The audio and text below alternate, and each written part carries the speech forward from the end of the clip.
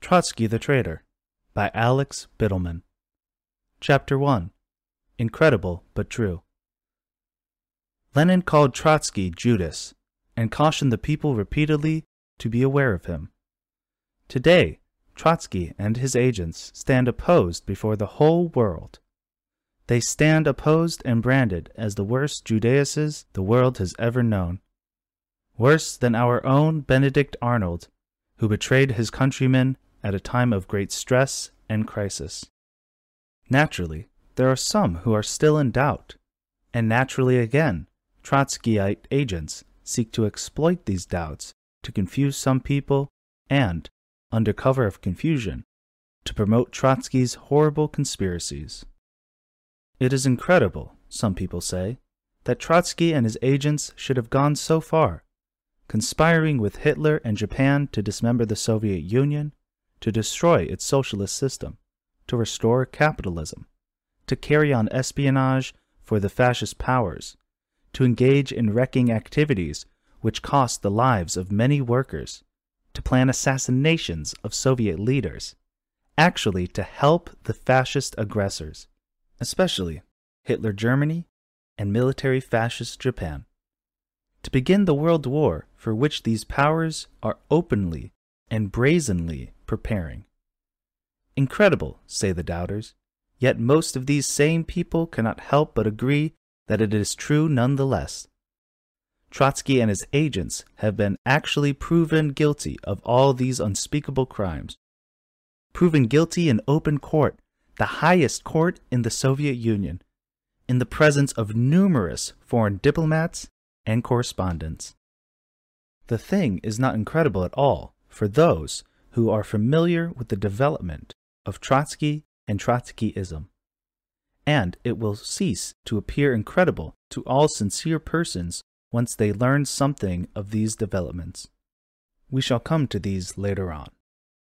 For the moment, suffice it to say that just as the American Revolution had its Benedict Arnold and Aaron Burr, and just as our period of Civil War had John Wilkes Booth, the assassin of Lincoln, so the Soviet Union is having its Trotsky, Zinoviev, Pyatakov, and the others. The Soviet Union has all these traitors as we had ours, but with a difference, and the difference is this. The Socialist Revolution, which gave birth to the Soviet Union, goes much deeper than our revolution did. It builds for the establishment of a classless society. Hence, it affects the interests of both friend and enemy much more vitally. Hence, its defeated enemies carry on their resistance longer and resort to more horrible means. Hence, its traitors are more horrible and detestable, and the consequences of their treason reach out far beyond the confines of the Soviet Union. The actions of the Trotsky traitors are therefore a menace to all of us, to all progressive mankind. Read the proceedings of the January trial, the confessions of the accused, the testimony of witnesses, the letters of Trotsky, other documents, the examination of accused and witnesses, and the summary speech by the prosecutor. The truth is there, and it is this truth that exposes and condemns the Trotskyite agents and partners of fascism as enemies of the people. The conspiratorial machine shapes up like this. Pyatakov, Siverbyrkov, Redik, and Sokolnikov functioned as a secret leading committee known as the Trotskyite Parallel Center. This committee worked side by side with the United Trotskyist Zinoviev Terrorist Center, tried and condemned in August 1936. Under this parallel center of Pyatakov and company worked another group of old-time and well-known Trotskyists, Morelov, Boguslavsky, Drobnis, and Lifshitz, and with them operated a group of spies and agents of the fascist intelligence services, Retaichek, Striolov, and Graische. When asked by the prosecutor, Were the members of your organization connected with foreign intelligence services? Piotrkov answered, yes, they were. It is necessary to return to the line of Trotsky in order to make it clearer. In the course of the examination, that line became very clear. It called for acts of wreckage and terrorism. It called for treason to the Soviet Union and to socialism.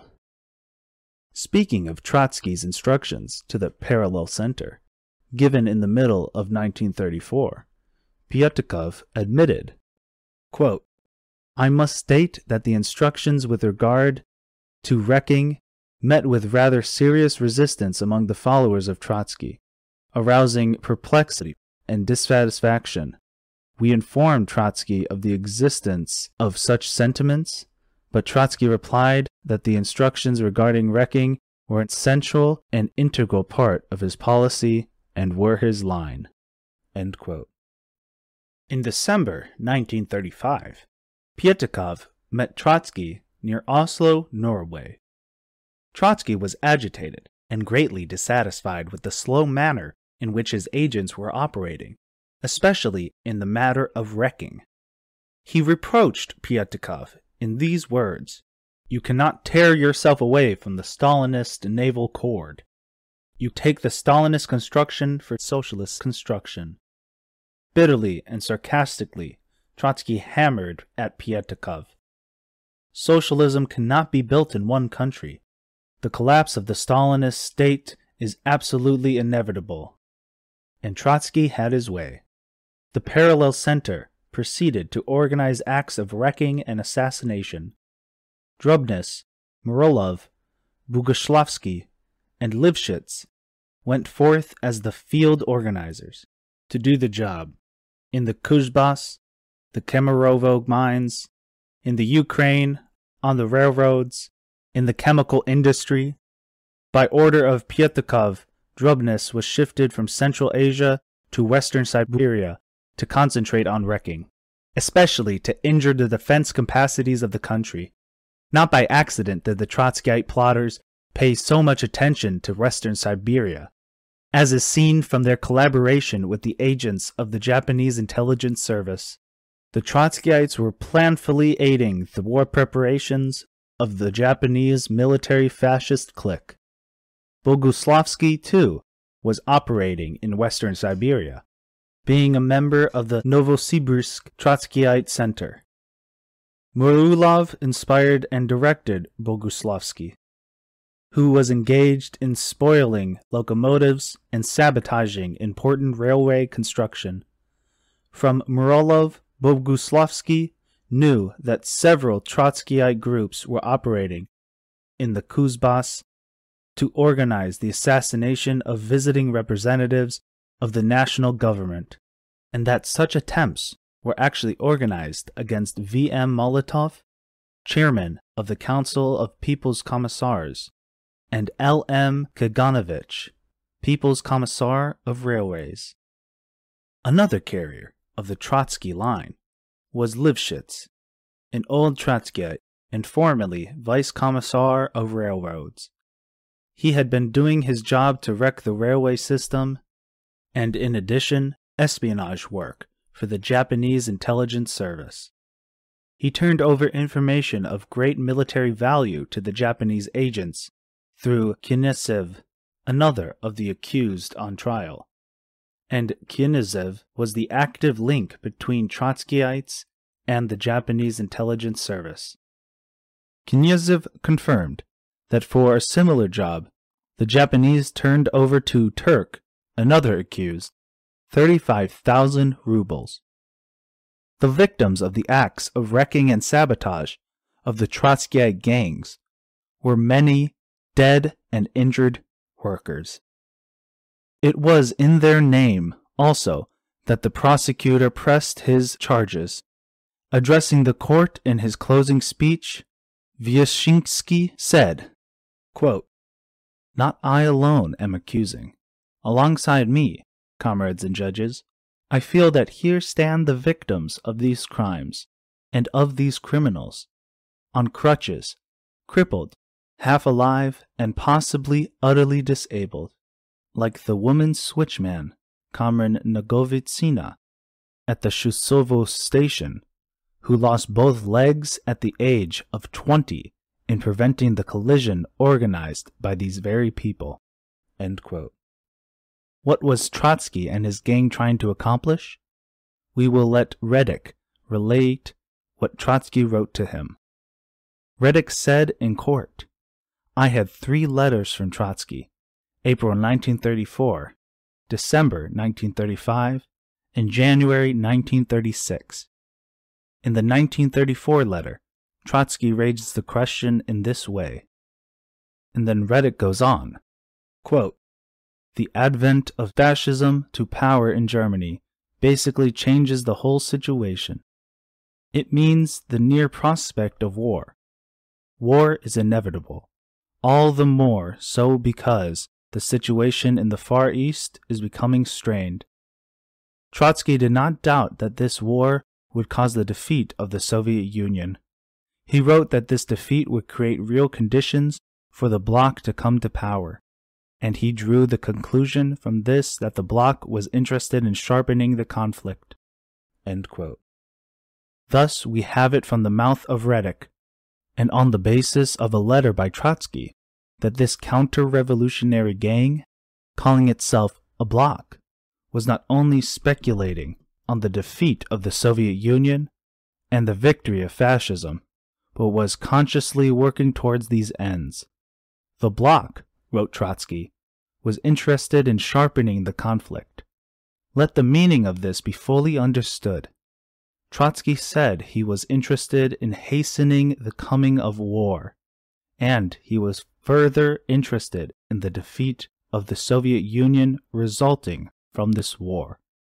This gave Trotsky the basis for negotiation and collaboration with the representatives of Hitler and Japan, since both of these fascist aggressors were interested in hastening the war and defeating the Soviet Union. It is therefore not surprising to hear Reddick relate further.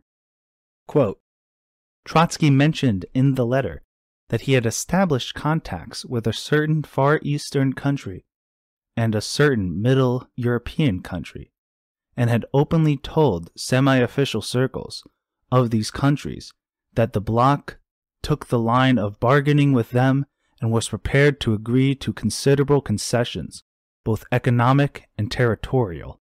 End quote.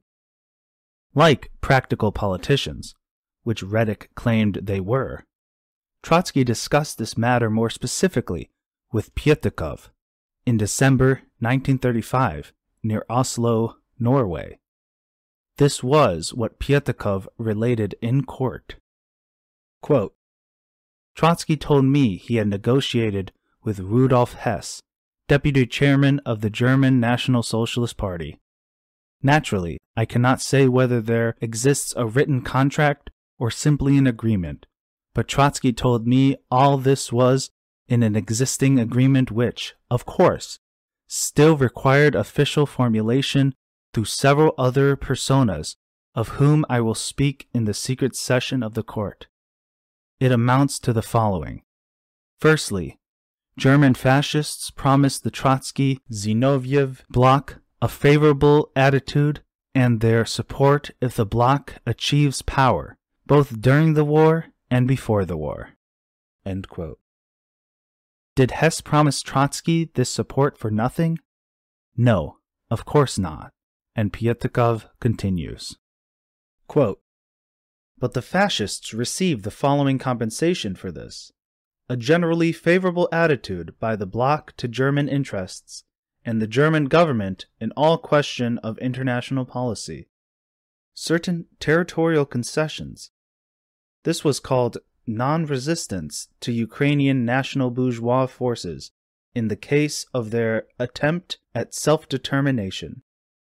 This means, in concealed form, what Reddick spoke of here when he said if the Germans set up their Ukrainian government, which, of course, they would not control through a German governor-general, but perhaps through a hetman, But in any case, Germans would self-determine the Ukraine, and the Trotsky-Zinoviev bloc would in any case not oppose this.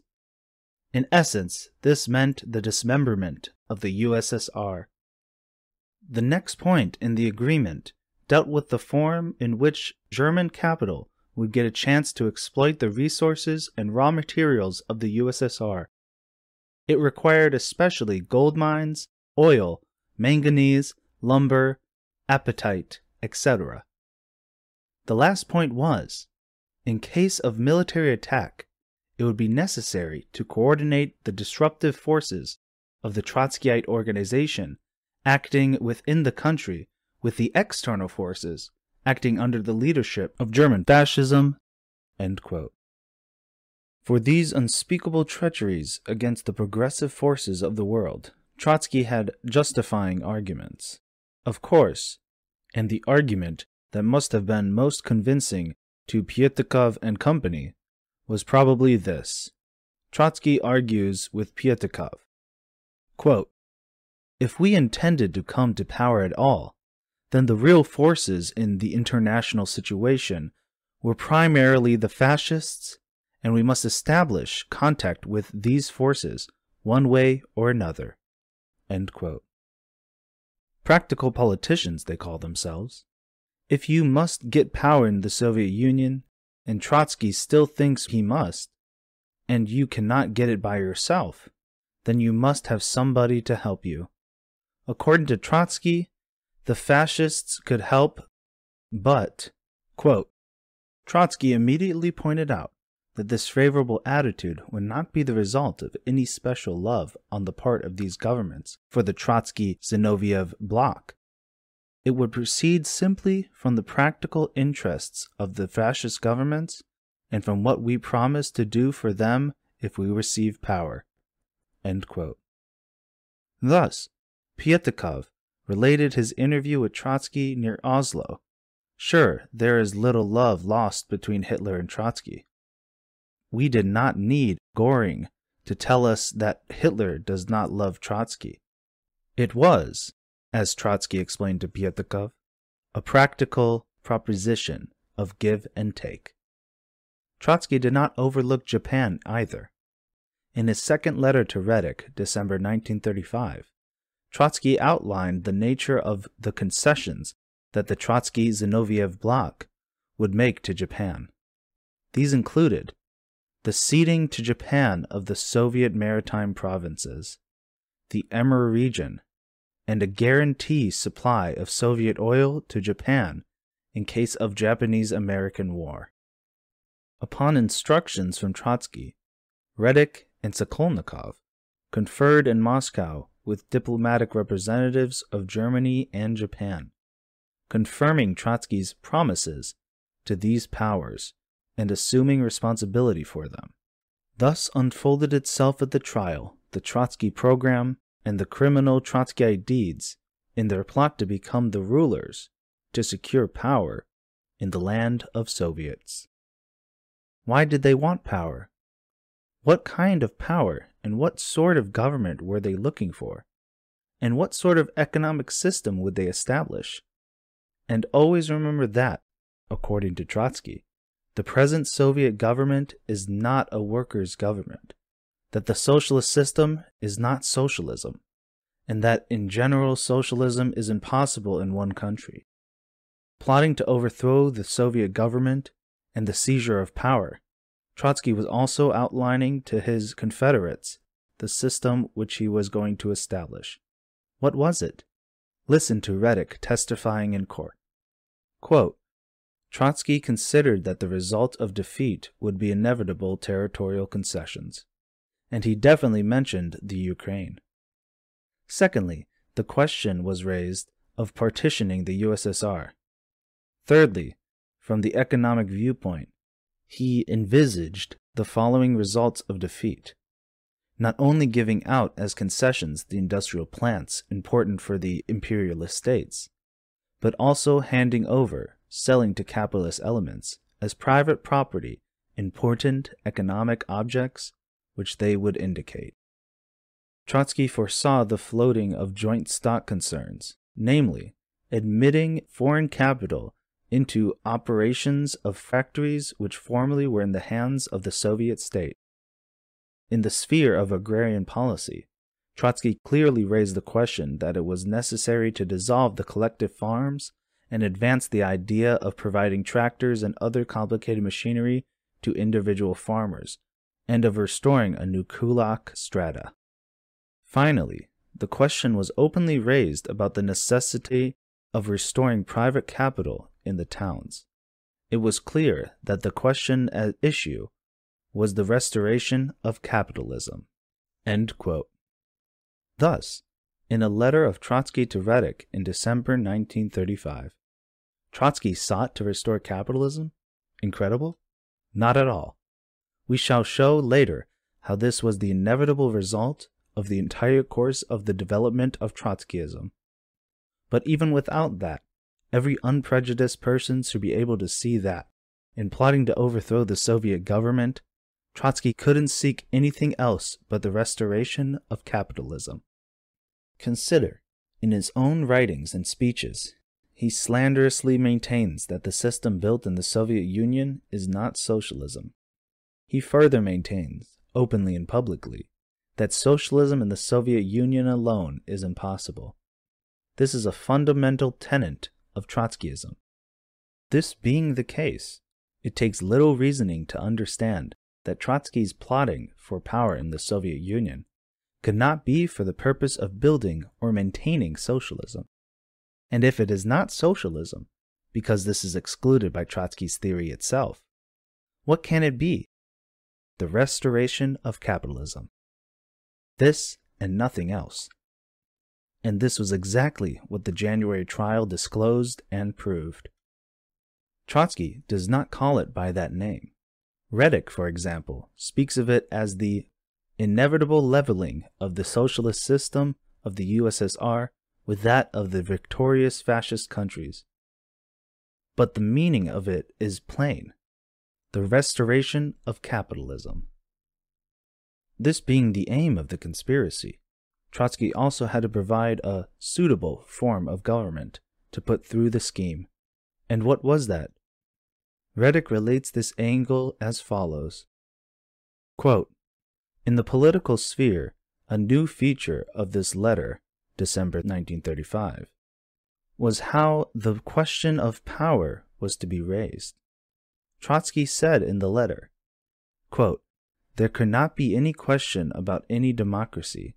The working class has lived through 18 years of revolution and has a tremendous appetite, but it is necessary to bring the workers back, in part, to private factories, partly to government factories, which will probably be in condition of severest competition with private capital. This means that a sharp worsening in the conditions of the working class will take place. In the villages, the struggle of the poor and middle peasants will begin again, and then to hold power, a strong government will be needed, independently of what forms it will have. End quote. This must have been strong medicine, even to a Trotskyite like Reddick. So to sweeten the pill, Trotsky explained to Reddick further. Quote, if you want historical analogies, said Trotsky, take that of Napoleon. Napoleon's government was not restoration. The restoration came later. But this government was an attempt to preserve the chief gains of the revolution, to preserve everything possible from the revolution. End quote. Incredible. Hard to believe that Trotsky would think of himself as another Napoleon, plotting with fascism. Quote, to preserve everything possible from the revolution? End quote. Not at all. 10 years or so ago, Trotsky declared that he was preparing himself for the role of Clemenceau, war premier of France, to save the Soviet Union when the enemy was at the gates of Moscow. And for this he had to overthrow the Stalin government, which, according to him, was leading the country to defeat. The present Napoleon scheme of Trotsky is a development and variation of the old Clemenceau scheme. Thank you for listening to this reading from the People's School for Marxist-Leninist Studies. If you're interested in attending classes, email info@psmls.org. If you'd like to support us, our partner publishing house can be found at newoutlookpublishers.net.